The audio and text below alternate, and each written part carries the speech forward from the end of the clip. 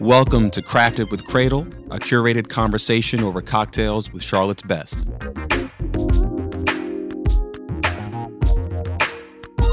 This is Alvin C. Jacobs Jr., and as always, I'm enjoying high-end cocktails and spirits with Crafted with Cradle.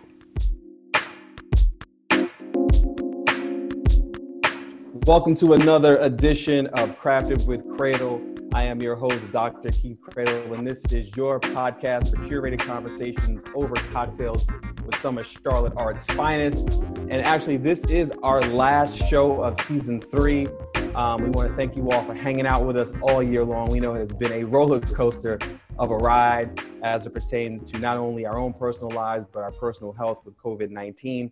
So thank you all for riding with us all year as we continue to highlight art and culture in our city, how we can help continue to engage, how we can support, particularly in this precarious time that we know our artists need us even more now. For those of you who are familiar with the show, you're familiar with our intro, but if you're not, we want to shout out Jason Jett. He does our theme music. Make sure you check that boy out, jasonjettmusic.com. He is definitely blowing up. Also, Sweet 929, Chuck Holiday in the background with the production. And remember, you can always catch the recast of this on sweet929.tv. And always with the production and the promotion, Jam Sham in the back, JSW Media, Jamaica Witten, what up? And we also love to promote products because, of course, it's all about getting that money, getting to the bag, getting to the check. So head over to the website, keithcradle.com. You know, the book is on sale, cut the check. We got that cheers jumping off too. The fragrance is bumping. And we got the new hashtag 914 for the summer. So listen, brothers, if you need to smell right, get involved, man. Swipe the card. Ladies, if you want your man smelling like me, you know what I'm saying? Go ahead and cop that bottle. But let's jump into the show. And I got two amazing brothers with me tonight. We're going to close this season out on a high note. We usually do that. We kind of like Game of Thrones. You know, the season ender always leaves you wanting more. And so there was no better way to end season 3 without first bringing back one of my favorites, you know, one of my favorite artists. You all know that most of his stuff is up on the walls in my home. So you see that when I do broadcast. He's been on the show before, I believe season 1, helped us kick this thing off when we first started. So if you can see that brother right there, he is Dammit Wesley. That need really an intro for me because he's going to do a lot of talking tonight anyway. But Wesley, what's going on, brother? I'm doing pretty good, man. I like the intro. I feel like Chuck needs to come in with like the old school, like, woo, woo, woo, woo, woo, woo, woo. You know, I need like the crowd to be riled up when I enter in, you know, Arsenio Hall style. I think we could add that post-production, you know. Okay, so cool. And I got my man with me for the first time on the show, but I see him all the time. And Charlotte, you better be seeing him all the time if you're driving up and down Beatty'sford Road right now, all the work that's getting done. I got my brother, Ricky Singh. Ricky, what's going on, man? Good, brother, good. I'm going to need some sound effects also, just like What kind you want? What kind you want? I can do a crowd too. Crowd's good. So Chuck, you got your work cut out for you, man. So Ricky, if this is your first time on the show, Wesley's familiar, but this is a drinking podcast. And so that doesn't mean you have to drink throughout the podcast, but we do ask questions about drinking because we want folk to get to know you a little bit more in depth, a little more impersonal. So for your first time on Crafted with Cradle, what is your go-to cocktail? I think I'm more of a vodka drinker. Vodka man. I think I drank a lot of dark when I was younger, so I kind of switched to light. But this evening I'm drinking dark, so okay. You know, kind of move back and forth. So it seems like it's a special occasion. You moved on to the dark tonight. Is that just for us, or is it because it's getting cold outside? I mean, I normally drink vodka cocktails in the summer because I like to ice them down. But then as that sun goes down at 3:30 p.m. and it's getting cold, I go to the dark. It's definitely brick outside. So, yeah, I grabbed the brown really quickly and headed out. Okay. Wesley, has your drinking changed, brother? Have you moved on to something new? Have you stepped it up? You getting highbrow because you're getting a lot of press, a lot of money these days, brother. Listen, man. Did you get highbrow on me, man? Listen, money will not change me because I'm too lazy to spend it. So I've never had issue saving. But as far as drinking goes, I still love a whiskey ginger When it gets warm outside, finally, I'm gonna be back on my mojito shit. You know, I'm looking for a nice smoky mezcal. Hopefully, south of the border. I would like to be able to travel to Mexico at some point. So when everybody finally puts on their masks and they take these vaccines, and the borders are like, "Hey, we want Americans to come back." First thing smoking, I'm getting some of that good agave tequila In Mexico. somewhere. So Casamigos has a good mezcal too. I mean, it's more American produced, but I think their factory is in Mexico. But if you want a good mezcal, The smoky one. yes, Yeah, man, I don't like that. In the black bottle, it's in the black bottle. Listen, Wesley, you can have my bottle. I had like one sip of it, and I was like, I can't do it. Listen, man, you're not supposed to drink it straight. Like you mix that. You mix that. I made a mistake and I drank it straight, and I was like, oh my god. I was like, yo. Yeah, it'll toss you up. So I'm gonna bring it to you this week. I can't do it. Okay. I'll drop it off at the studio. We'll take it. So Ricky, tell everybody where you're from. I'm originally from New York. Moved to Charlotte about a little over a decade ago. So originally from Fort Greene, Brooklyn. Okay. Yeah. And how long? So did you say how long you've been here?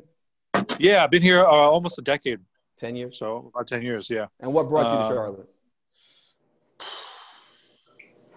I think that, the answer I tell people, which is really the truth, is like the ability to own something. Mm-hmm. Like living in New York. When I left New York, we were living in a 500 square feet sublevel, a basement where you see feet out the window because you're below ground. Right. And myself, my wife, 2 kids, 1 on the way. I had some family move. Yeah, right. Back then though. Okay. Yeah. I had some family move to South Carolina, and I went to visit them, and I was like, man, this is very starkly different. Coming from Brooklyn and going to I think they were in Moncks Corner, South Carolina. Mm-hmm. Yeah, down there by Charleston. Yeah. It was like the first time I saw a deer, and you can't go to the store after 7 o'clock. I was like, man, this might be a little too far rural. And I had a cousin that had moved his wife and kid to Charlotte and was just commuting every weekend. And I came over here and I loved it. It kind of reminds me of a Queens in New York. Mm-hmm. And then just slowly kind of waited for the right job offer and was able to make the move. Nice. So, and Wesley, we know you're from South Carolina. Yeah. And so, of course, through our conversations, we know what got you here. So basically what I want to do tonight, this conversation basically has stemmed from what we have seen recently in Charlotte. One, with the BLM mural. Wesley, you had a strong hand in making sure the city, we got that taken care of in the city. And Ricky, you're doing similar work on Beatty's Ford Road, which I think kind of mirrors, where we're going in this conversation, where the BLM mural was uptown, city supported. And then all of a sudden, and Wesley, you can give folk probably more in-depth details about, the machinations, the behind the scenes, because for many of us, once we realized when we heard that the city was going to move forward and open Tryon back up, huge uproar. People were upset. I know I was tweeting, and we're going to repeat some of the stuff on your IG. I'm going to pull it up. Okay. Yeah. Yelp hell, I think was probably the most, when I seen that shit. But then on the other side with Ricky, you're on Beatty's Ford Road. I went to John C. Smith University, so familiar with that area, and you're doing work. And so I think it provides context to hear about the two opposites in which, the work that's being done, that was already done, the work you're doing, and how the city, I think, is trying to maybe appreciate it a little bit more, or however this is going to go. So I want to make sure we get both perspectives, because I feel like, Ricky, you can kind of start. Is the Beatty's Ford Road project going to be more permanent? Yeah, we're working directly with owners, not the city. So I think the relationship we're trying to build with the owners is to create pieces of work that is going to be long-standing and not for the moment, right? I've heard Wesley say in a variety of artists, right? It's not a moment, it's a movement. So I think by working with historically Black rooted families that are grown from the West End corridor allows the power of these beautiful pieces of work, whatever it might be, withstand the test of time, right? So like I think about, I just finished up, something small as like, the windows on Burnetta's like seafood market, right? Now, if you know Burnetta and West End, that seafood market used to be a pharmacy, I don't know, 40, 50 years ago. And Burnetta was 13, 14 years old working in this pharmacy, right? So if you hear her story, she used to work in the seafood market was a pharmacy. And she eventually, through time was able to purchase that building as well as the one behind her. And now you have the West End Seafood Market, and you have her son that runs the shed right behind her, which is around African drumming and musical instruments. So I think, I would say the long answer is yes, it is permanent, because we're working directly with those that historically have owned pieces of property and land for an extended period of time. And we make sure that they are part of the story, right? It's not just, can I get your wall? I have something cool to paint, but it's how can we work together to tell the story? I think anything that we're doing on the West End is meant to be something that's permanent and stand the test of time. There's nothing directly connected to the city of Charlotte yet on the West End outside of some future placemaking stuff that's coming. So before I get to Wesley, Ricky, if we do have some white folk who watch and listen to the show, they may not drive down Bays Ford Road at all. So if you can give them just a little bit of insight about what is happening and what you've been doing out there. And some light-skinned Negroes too who don't drive down. I think, we had that. So, when I first moved to Charlotte, I bought a house on Beatties Ford and was slowly realizing the connotations that Beatties Ford had. And I realized it because people would ask me where I'm from or where I'm at, and I would tell them, and they would always ask me, like, are you okay? And I didn't really understand, like, the location, because coming from Brooklyn or coming from the projects in Fort Greene, Bed-Stuy, this was home. Being able to walk to the corner store, walk to the barbershop, it felt home to me. And slowly I realized that, this is like the perceived hood. And the block that I live on near LaSalle and Catherine Simmons is actually considered one of the most dangerous blocks in the city. But I'm also a firm believer that, it's you put out good energy, you get that in return. And I've never had any issues growing up in Brooklyn, or let alone on Beatties Ford. So I would say fast forward to the summer, we had that massacre that occurred. And I say massacre because it wasn't a shooting, right? You had hundreds of bullets flown in the air at hundreds of people.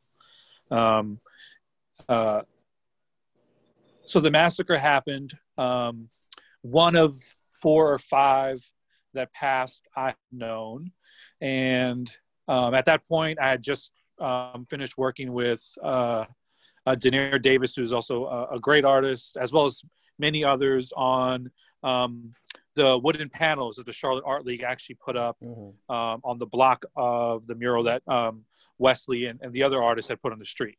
So I just finished working on those wooden panels.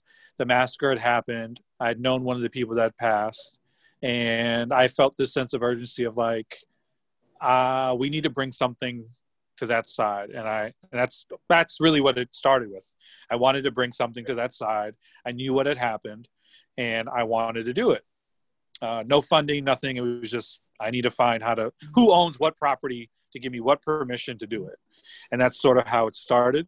And then it's kind of evolved into this Beatties Ford Strong movement of placing more murals and artwork and getting more particularly Black creatives to be showcased on the West End. But again, tied to stories. It's cool walking by in different neighborhoods and you see something pop up, but it's different when you can walk by, or when residents can walk by and feel like their words, feelings, and thoughts and impressions were taken in consideration when that mural was put up. So I would say that everything on the West End now, and hopefully will continue to be a part of the story that the residents want to tell. So we have a few other walls planned actually in the next 2 months, in November and December. And that's what I think the movement is. It's really just bringing meaningful community-based art and creatives to the West End. And I think it's an area that has historical value that maybe has been overlooked in a variety of areas. For sure. That's a long answer, but it's all good. we like long answers. And I quote, We can only assume McCormick and Schmick doesn't see the value of increased traffic from black Here we people, go. I knew that was coming. black allies, and photography. My God, M&S is in the BG of thousands of pics and couldn't monetize a dime of it. I'm going to skip all the way to the bottom. Burning Yelp, hell, you soon be bankrupt, son of a bitch. Damn it, Wesley, out. Wesley, so your conversations with the city when you first started this. So give people some context. Did you knew that it wasn't going to be permanent, correct? But did you not know? Of course, you couldn't have known that one of the institutions on that street would be one of the main catalysts for why they would open it. Right, and that was my primary issue with the situation. Going as far back as to I think it was maybe May. Yeah, so late May, the city was already planning to they were trying to make a pedestrian plaza a thing in Charlotte, right? This is something they've been wanting to work on for years. So Tyler proposed the idea, and then a tweet went out about it, and 10-minute guys from Crib CLT hit up Sam Guzzi, and then Sam contacted me, and they're like, yo, we have an opportunity to paint this street. We can make something huge happen, right? So we were able to make a lot happen in a little bit of time. And we knew it was going to be temporary, to the point that even when I got done painting, my first question to the city was, hey, how are y'all going to preserve it? Are you going to keep the street shut down? Are we going to spray it? Do you have anything currently right now that we can use to, preserve the street mural? They hadn't thought that far ahead, right? And for a city like Charlotte, it's obvious this is their first foray into fully supporting public arts. This is the first time they've seen this much of a positive response to public art. So from the time I started painting that mural, I knew that there was a countdown to when the street was going to open back up, right? And the city voting to open the plaza for traffic again didn't bother me. It was the misplaced ill will of white institutions essentially saying that they didn't benefit from the hard work of the artists involved, that they didn't benefit from the increased traffic of not only Black people coming to the plaza, but people from around Charlotte and surrounding areas coming to that spot. It bothered me that they just completely overlooked the fact that we're in a global pandemic. There's a statewide mask mandate. They can only have a limited number of people inside their space. There's no parking in Uptown anyway. So your valet services really don't mean much of anything, right? Right. It bothered me that at that moment, I was able to see through the bullshit that they were proposing. And I heard the dog whistle, and they were essentially saying they didn't like that many Black people being out there. That's really what it was.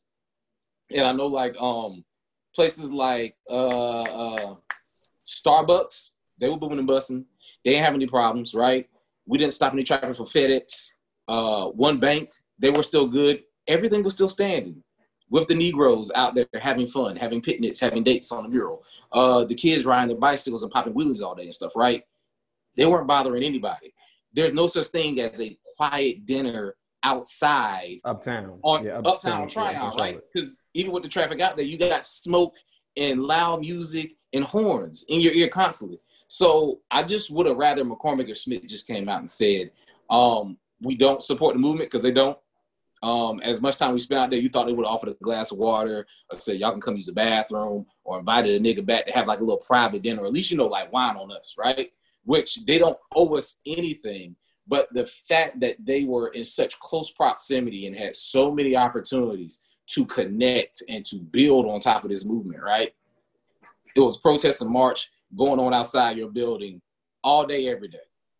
Y'all could have sold something, right? Y'all could have profitized off this. Like any other evil corporation, they profitized off the movement. Y'all just suck at business. Right. And I don't want me and my artists to be viewed as a nuisance for your shortcomings and your failures, right?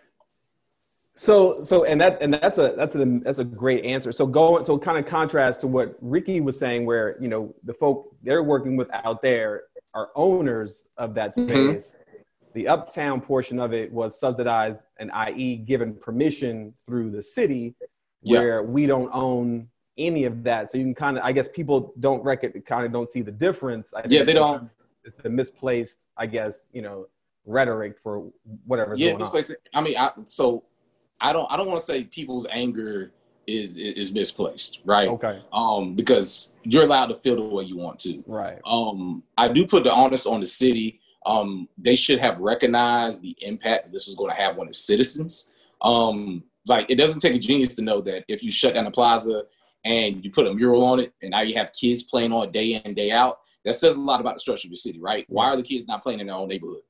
Why would the kids hop on their bikes, ride 2 to 3 miles uptown to just have a safe space in the middle of traffic, right? What is that saying about the structure of your city? What does that say about the funding, right? In which you have all these black people, they only have any place to congregate except for on this one mural in uptown. Okay, so for you to open that up and then you essentially take this from people, you strip Charlotte of this landmark. You strip Charlotte of a piece of its cultural identity that people swear up and down doesn't exist, but clearly it does. It's insulting.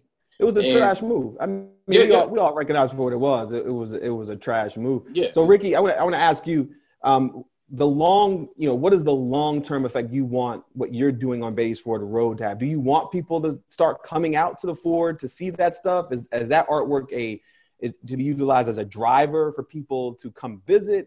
Or is that really for the neighborhood to say, hey, listen, this is us. We're good, whether people see it or not. So what is your thought on that?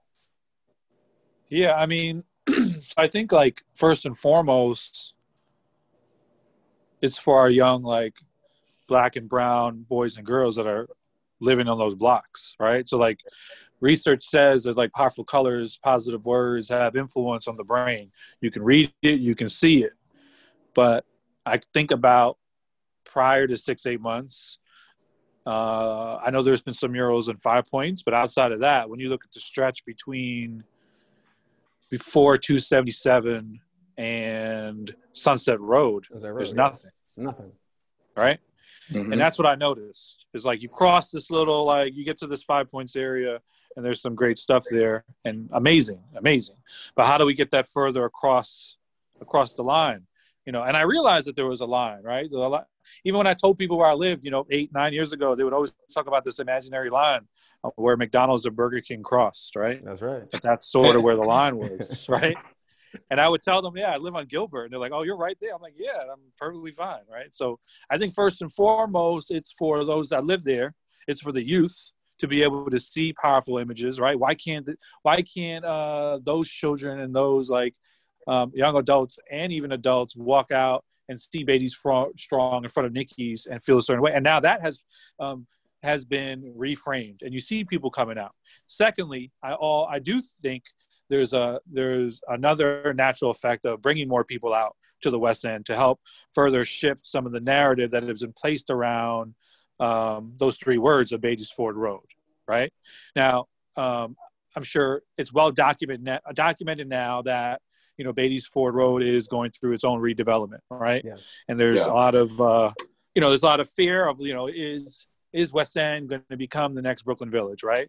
But I do think that you do have some developers that are on the forefront of that are doing the work. We are having a variety of people from the West End and across Charlotte coming to the Rosa Parks Farmers Market on 2020 Beatties Ford Road, which was actually where, Wesley, if you remember, that was when we hosted that first, like, artist meeting, that abandoned building, no light, open the door, there's sunlight. So I think the first answer is yes, it's for those here. I think there's a natural effect that hopefully it'll bring more folks over to the West End to eat the food, right? Eat at West End Seafood, get a haircut, go to the grocery store, run a Family Dollar, go to the farmer's market, and realize that the narrative painted of the most dangerous block or blocks may not be the actual truth and narrative. Let's push back by experience.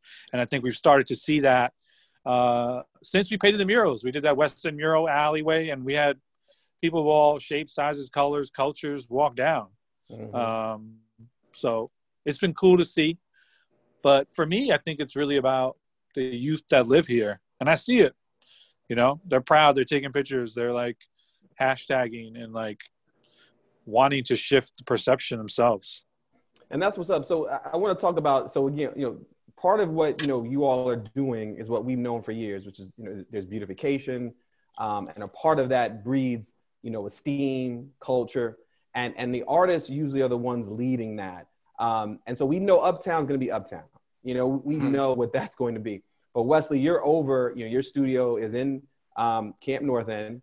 Ricky, you're over on Beatty's Ford Road.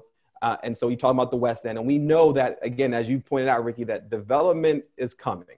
People are coming. Things are going to continue to grow. They never stay static.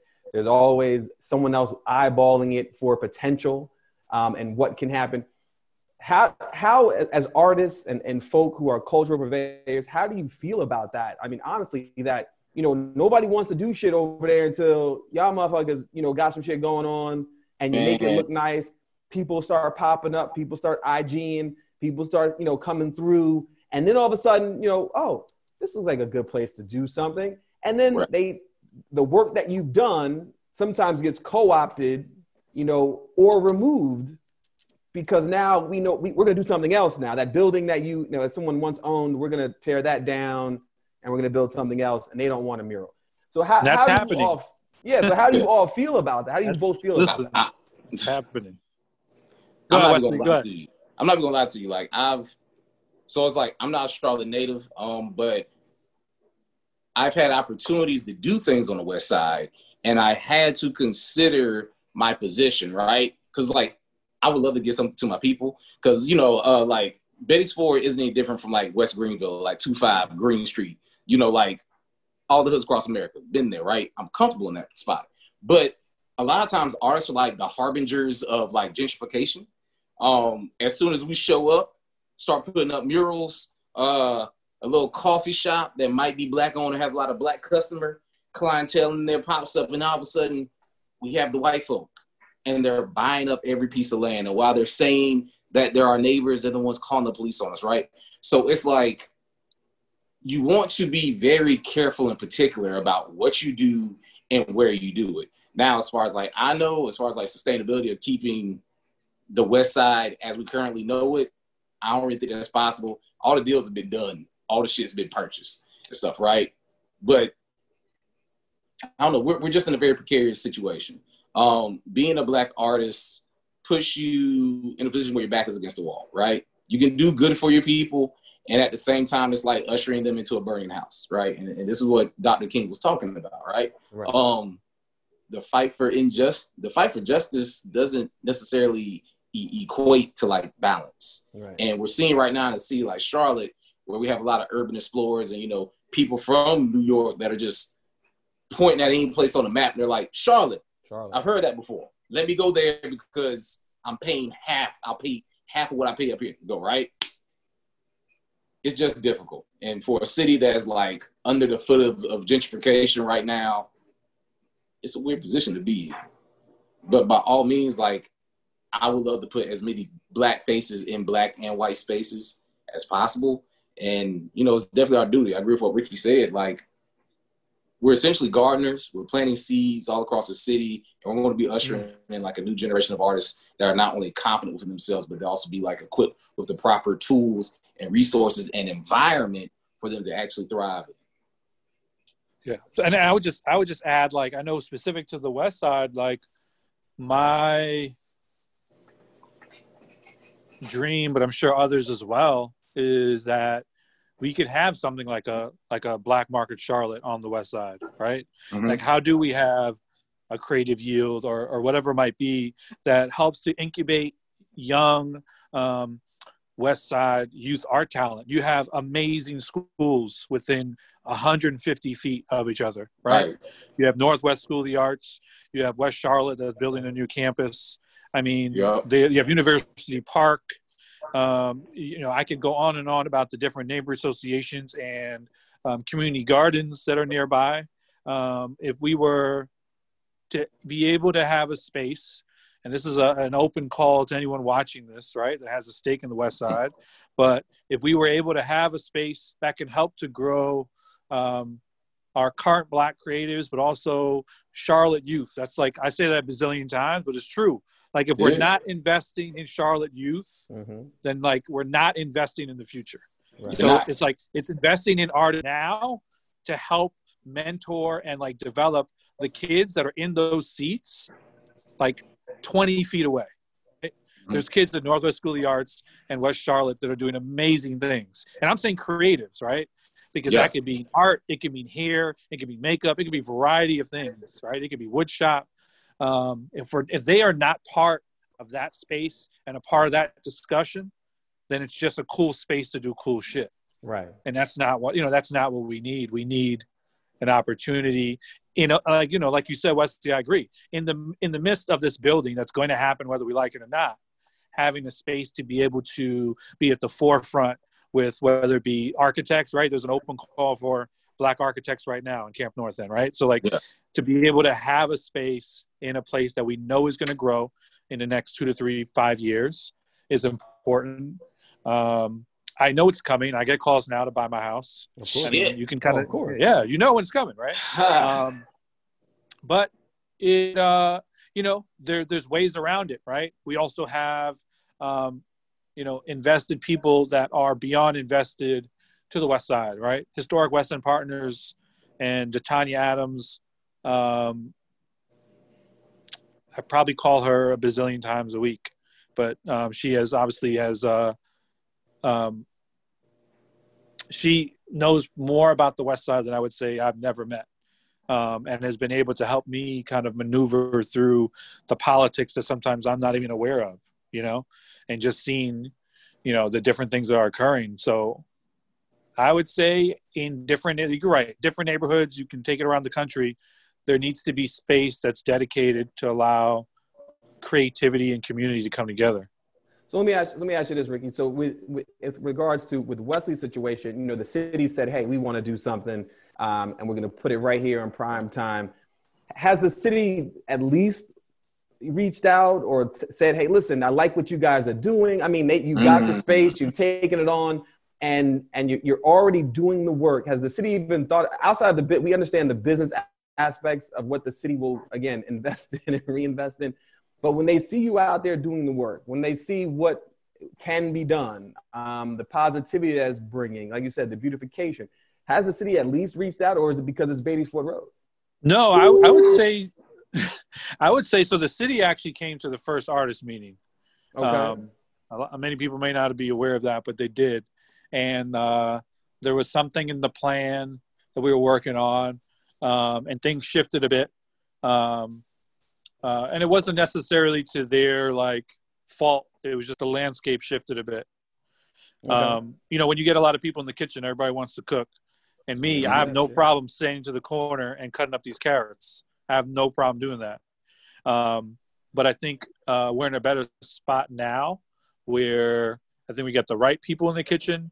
And I'm hoping to be reestablishing some conversations with them after Thanksgiving.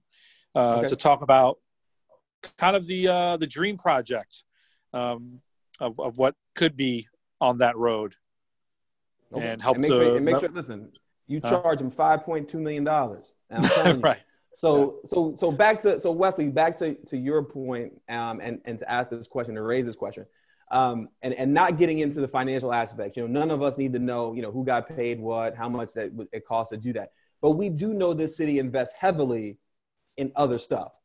And it was about millions of dollars for things that they deem necessary, worthy, or worthwhile.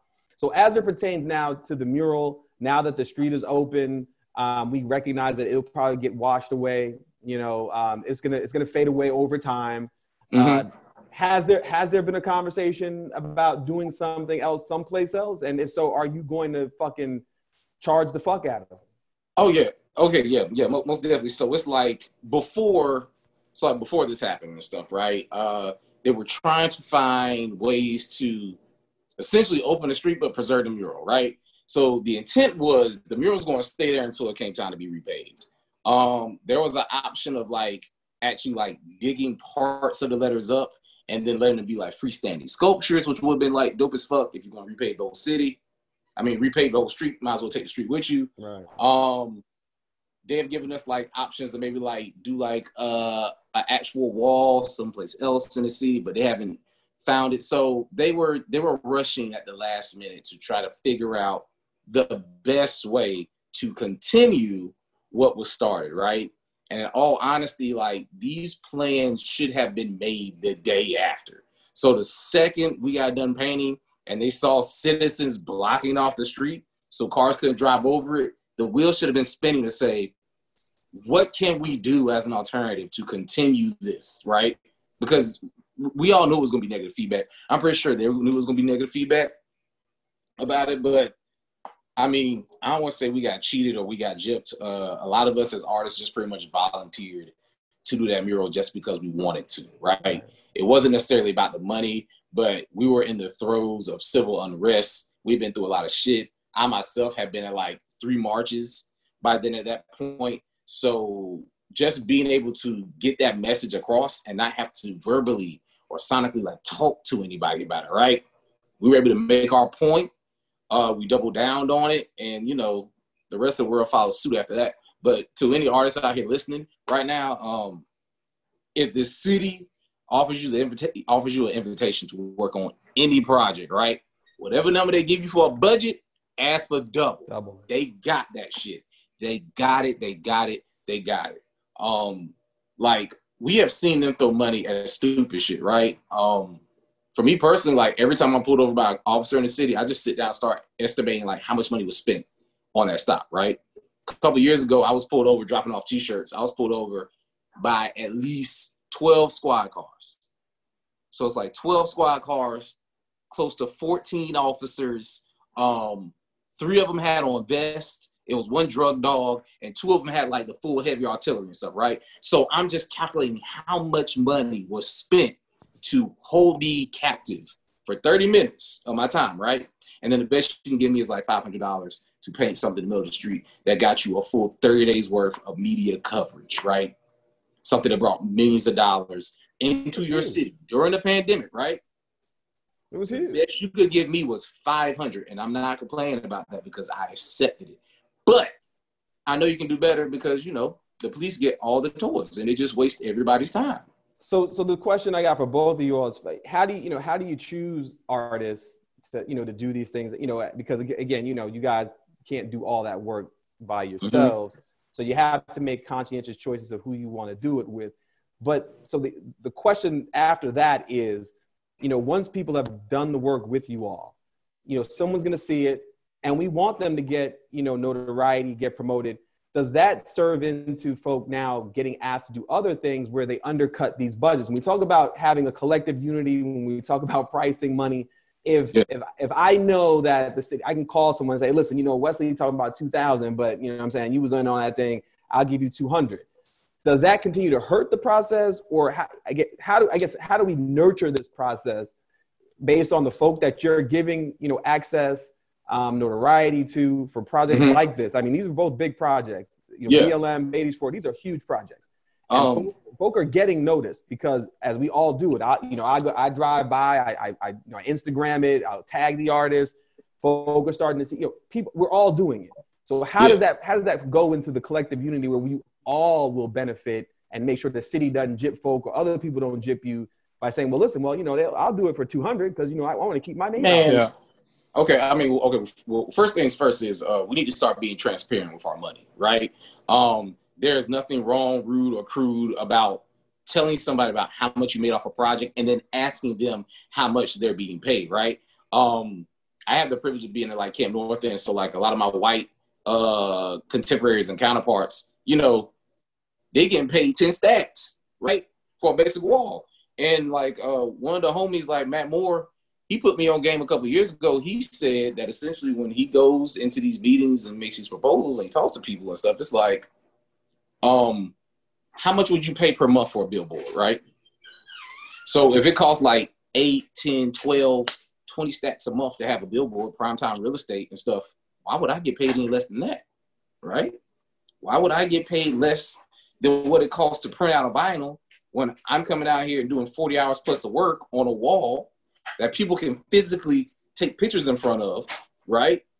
And the wall's going to remain there until somebody decides to take it down. That could be years, right? So if you're going to be able to drop $5K plus for like one billboard, I can't accept anything less for a wall. Right. It don't matter the size of the wall. It's just, I can't do any less.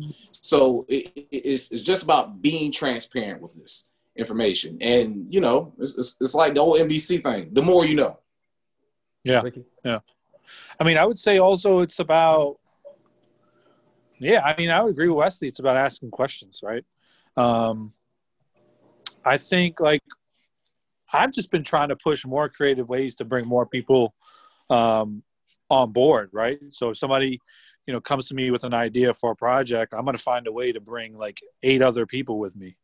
Mm-hmm. So I think that's been my approach is like, all right, that's cool, but now let's like open this up a little bit and let's invite 8 other people to do it together, right? So I think that's what I've learned also about the Charlotte creatives is like you have a lot of like young creatives, and it's about how do you give them opportunities as well. So that's what I've been doing. I think the bulk of my time is, like Wesley said, is you hold to your line. You know, you push on the numbers because you know what the value is. But for me, it's also creatively thinking about how do I bring on more people that could benefit off of this rather than it just being like 1 or 2 or 3 artists. Yeah. And, you know, hopefully everyone can reap so a group of 10 or 8 artists can reap the benefits of one project, get paid a wage that they would feel comfortable with, but also will get a reach to the community as well. I try my best. So I try my best to focus on 1 or 2 artists at a time, right? Okay. Primarily because like I'm reaching a position where I have opportunities, and I know that if I speak greatly about somebody or an artist, that's going to change their life, or at least it's going to open up an opportunity for them to get their foot in the door. So I would rather just one person at a time get all the shine, all the accolades, all the interviews, all that shit, right? So that not only can like they help themselves, but you know, I believe in the hazing process, right? You know, like I run Black Market like a fraternity, essentially. It's like I'm pulling you in your own line, and now you're taking on this behemoth of a project, and I'm going to yell at you about it. Right. I'm going to yell at you. I'm going to talk shit. I'm going to put you through as much as possible. But when you get through, it's going to look great because you're not going to make Big Brother Dammit Wesley look bad for having faith, right? I mean, that's just, you know, that's just me personally. And, you know, it's more than enough space in Charlotte for, like, everybody to, you know, get their own shine and get their celebrity. But I think it's important that we take the time to, like, highlight Black people and give them their, like, moment to, like, really just, like, show their ass. So that's what we do. I'm really proud of, like, the group that I curated for the Black Lives Matter mural. I know, like, Dakota and 2Gs and Frankie and Michaela and Abel, they have been, like, fucking killing it since June, right? They have not been sleeping. I know, like, Frankie and 2Gs just finished a basketball court in Rock Hill. I know Dakota has been doing, like, a new mural every month since June. Like, Abel's mural in Noda is fucking breathtaking if you haven't seen that shit, right? And you know, for like somebody like him, this is a guy who was like the actual infrastructure of Noda before it got gentrified, right? So like when I was a younger cat, I would like go to like the art crawls and I would go around the corner to the art house where a studio used to be like right where the blue line is and stuff, right? Now that that's gone, he has like this behemoth of a mural, and it's all about Blackness. It's all about youth. It is everything that we are, and we need more of this. But the question is, would these opportunities have existed had these individuals not been highlighted in such a way, right? So I'm not saying it's hard to curate and give people opportunities, but, you know, do your best to be strategic. Pick people that you know will be able to execute and will also, you know, have a bit of competition and try to like one up you, right? When it comes to the arts, we got to keep building. And I feel like we're finally in a good place. And I firmly believe you are. And I think so. The question now on the table, because we started this off talking about and we always talk about business. That's the one thing I believe in. Equity. I believe in artists getting paid. And then the other side of that is these businesses that you all are putting the artwork near should be capitalizing off what is happening, or they should be invested in the process to make sure you get paid. So, and I think about, Ricky's work on Bays for, let me say, like I said, I went to John C. Smith University. So I've been in Charlotte, almost, 30 years. And Nikki's, I've never seen Nikki's more now than I have because of the work that's being done. Folk now can go get a Nikki salad, which really ain't salad. It's all chicken, maybe some egg, you know what I'm saying? But the thing about it is, these are businesses that historically have been there all this time. And people may not know about them, but they'll now know about them because of the work that's put up and folk come by and visit. Mm-hmm. Back to McCormick and Schmick's. You know what I'm saying? I used to go to M&S maybe, years ago for the happy hour, the $6 wine, have, quick business meeting or such or whatever. But high traffic area. They didn't necessarily need a mural right there to be seen because they're on Tryon. But to have a mural on Tryon only boosted, again, and elevated their scope in the city. So do either of you want to work with the business community and say, listen, or is that a part of the conversation with businesses? Hey, listen, we're getting ready to do this. There could be an uptick in business for you all. How do we all create an ecosystem around that and not just, hey, we got our work off and now we're off to the next project. Is that a part of those conversations? I mean, yeah, definitely. And I feel personally like that work needs to be done on like two sides, right?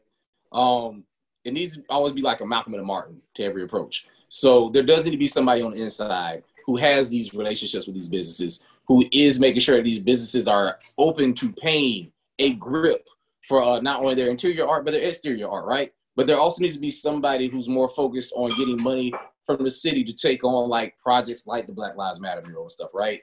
It needs to be happening from both sides, right? We can't achieve our common goal if we're only following one route to get there, right? But by all means, it should be our jobs to make as much white money circulate. We need to make as much white money circulate into the Black community and make sure it stays there. Too often as like Black businesses, we just try to focus on each other. And I'm only selling to Black folk. I'm only making products for Black folk. I'm only doing things with Black people, right? Which is good, but we're just circulating the same dollar. I want to make sure we get the M&S dollar and we keep it. I want to get the Bank of America dollar and keep it. I want to get the Uptown Charlotte money and keep it to ourselves. In the same way, when you used to go to M&S, they wouldn't circulate that shit back to the West Side. No. Keith Cradle wouldn't see that dollar once he put it back in the M&S, right? Right. So we just need to create like an actual like ecosystem in which we are all doing our part to make sure that we are just normalizing this act of working with Black artists, right?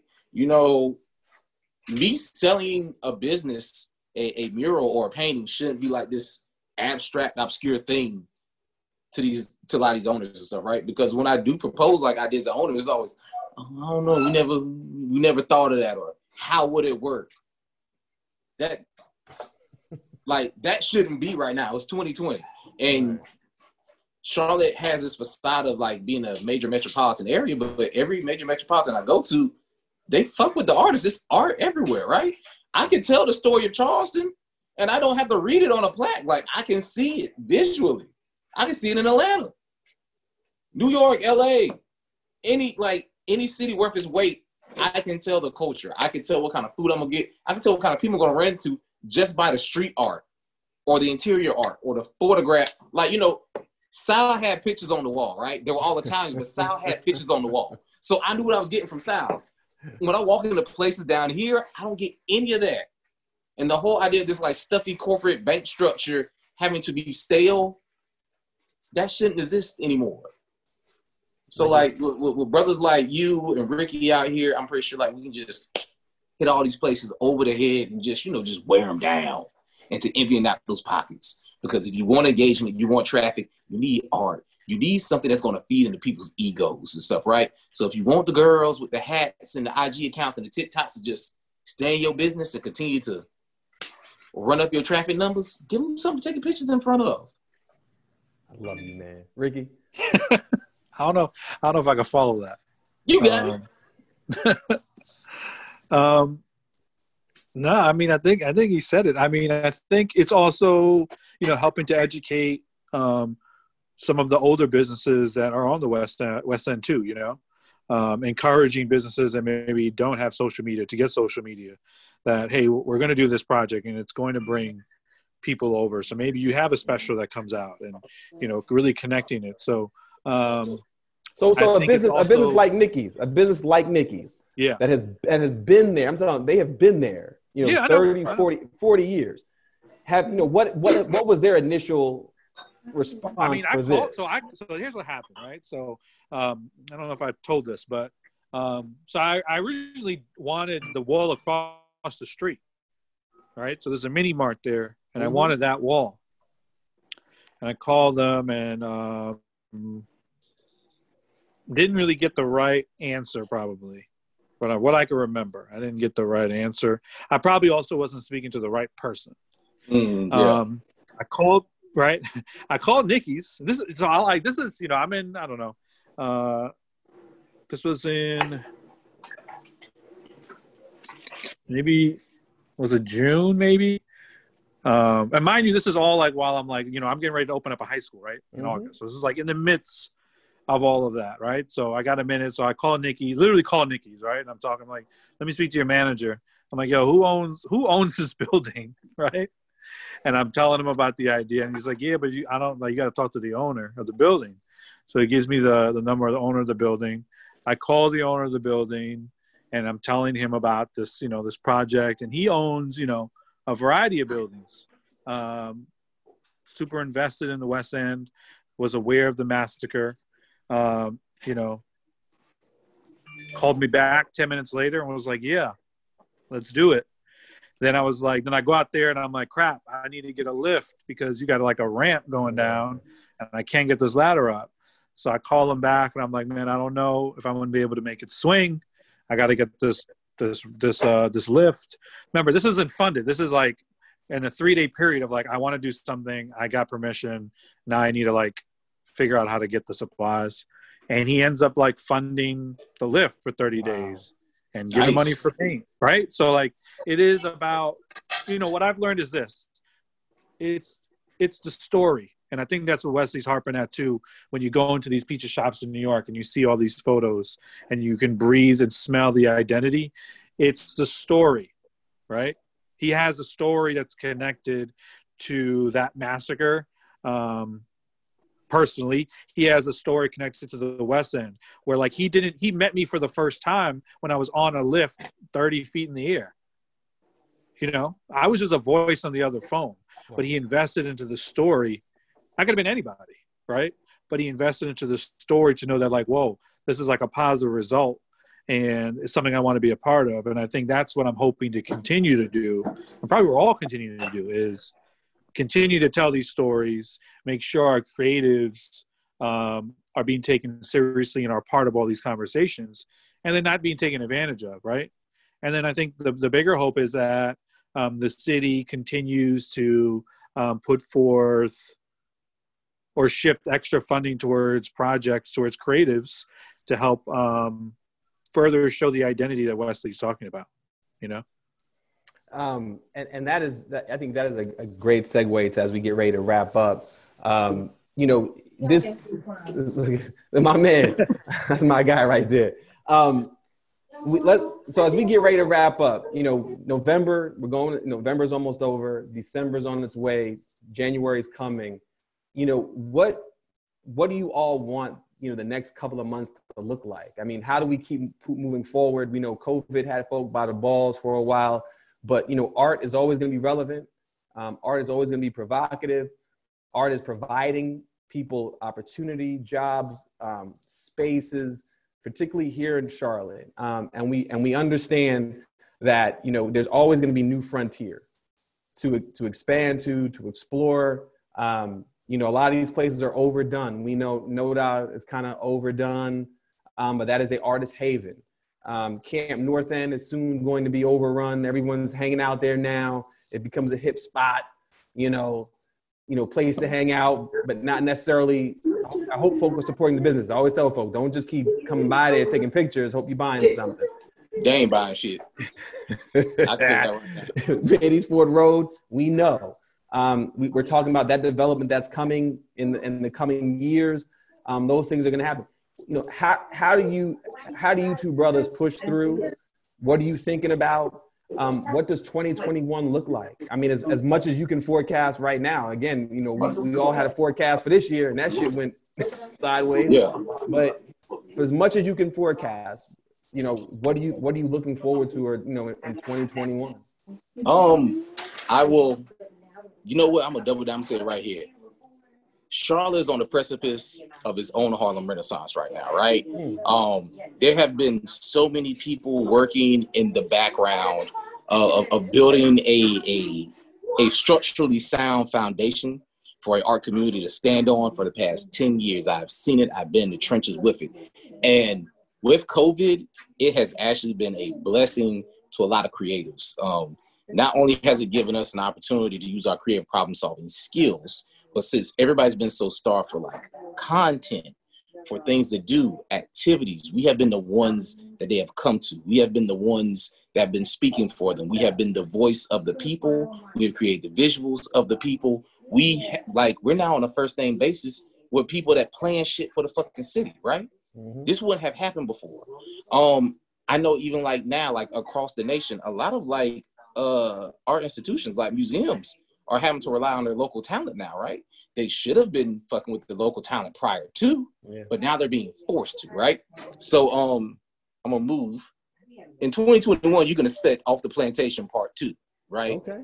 Happening at the Elder Gallery. I can also say on the Hill, Black Market will be infiltrating several other white spaces in which you don't get to see people like us or things that we create very often. And, you know, me and my partner, we're just focused on equipping our artists and our affiliates with the proper tools to infiltrate, agitate, and force change down Charlotte's throat. Because if niggas is gonna be out here paying $1,200 a month for rent, we gotta make sure this shit is actually fucking worth it. So that being said, put your diapers on, because I'm gonna have y'all niggas out here shitting. Love it. Ricky. I can't follow that, man. I'm gonna have to make you go first. They had to make you go first every time now. What you say? I'm gonna have to make you go first every time. I mean, I don't know. I guess get your Huggies and pull up. I mean, that's right. I need to get that on a shirt. That's merch. That's merch coming right from this episode. Look at that. He on it. Man, I don't know. I think it's for 2021. It is continuing, you know, similar to what he said, continuing to hit them over the head, right? Continue to put particularly Black creatives in the forefront. I have worked on something or many things every month since March, so that's been a blessing. So continuing to do that work. And, you know, I think from the West End standpoint, it's hoping to work with some of these developers that have a invested interest into the community in the West End to ensure that as the community changes and shifts, that the residents of the community are part of those conversations and are part of that development. More Black businesses to the West End, and bringing more people of different cultures over here to taste the food, you know, and really experience what Beatties Ford Road is really about. So the project that's already started, how is more being done with that? Is that how much more of that are you going to continue to do? Or is that so we have there's probably about 2 more walls coming. So we got one probably coming, will be finished in December. So we were actually, that same first wall that I didn't get, I was actually able to finally get. So that one is, I'm actually going to be working on that this week. And then we got one more coming, but trying to kind of like just close the loop on any of the ones that we said we were going to do, and then start 2021 and just keep it pushing, like wall by wall. Wall by wall. Ricky, can I ask you a favor? Can I ask you for one favor? Yeah. If you figure out who owns the Mighty Midget, let me know. I have to do a wall there. I'm already talking to them, so we should talk after. Bet. Okay. Look at that. Bet. Only here does that happen. Yeah, because they saw me across the street painting. and the Mighty Midget, has a lot of history there as well. History there too. That's right. Yeah. I called them like 2 years ago. I called them like 3 times, and every time I was like, "Hey, can I get in contact with the manager? Somebody owns the building." Like, "Oh, we don't know." Yeah. Now I'll connect with you maybe this week about it. But I mean, my hope is that 2021, people will start driving that babies forward and be like, "Wow, there's no more walls." Right. Well, I believe it's going to get there. Again, as people take inventory of this city, they start to venture out. They see more. The farmers market is amazing. I frequented it, plenty of times this summer.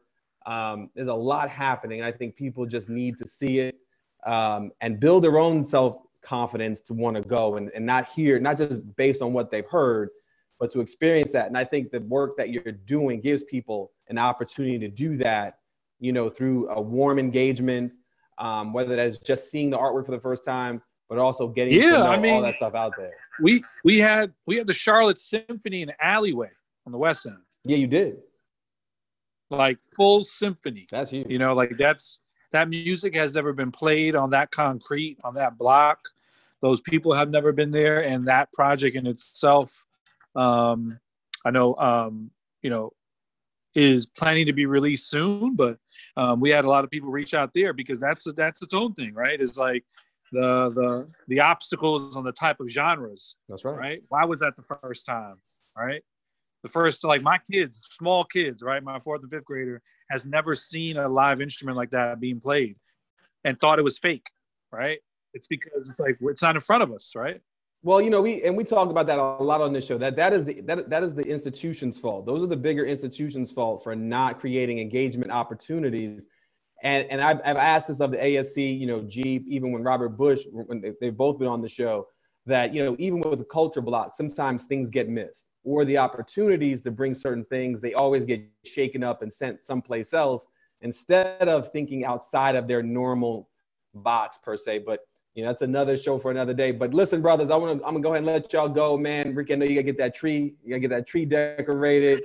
I don't know if you're cooking. I don't know who's cooking this weekend. If y'all gotta get ready to prepare for some turkeys. But man, I just want to again salute both of you brothers for doing the amazing work of this community, particularly in our art community. You guys are knocking it out the park. I love knowing you both, man. I love seeing it. Always let me know how I can support what we can do here at Crafted with Cradle. Continue to get the message out. And so as always, we do like a virtual toast. So if you still got those drinks, I know Wesley, I know you still drinking, brother. You gonna be drinking till 10:30. So put it up to the screen. Cheers, brothers. Keep doing what you're doing, and we will be in touch. And I love y'all. And as always, you can catch Crafted with Cradle, here on Sweet929.tv, all your normal podcast platforms, iTunes, Stitcher, iHeartRadio. We're going to get back to our normal schedule. Again, COVID had us all fucked up. We produce when we can, we get shows when we can, but we're going to get back to our regularly scheduled program back for season 4. We will see you in the new year. You can always watch old episodes. This is old episodes on iTunes if you haven't caught up. But just remember, this is your spot. This is your platform. We're going to continue to elevate and encourage our art community and those voices. And as always, thank you. Tell somebody who knows somebody to subscribe, to follow. Check us out on IG. And for Chuck and Jamaica for another season, thank you both for the amazing work that you did this year. In spite of all the obstacles, we pulled it off again. So thank you so much to the both of you. We can't have Crafted with Cradle without Chuck and Jamaica. So this is a toast to you two. Thank you so much. And I am your host, Dr. Keith Cradle, and I will see you all back here again next year. Crafted with Cradle. Out.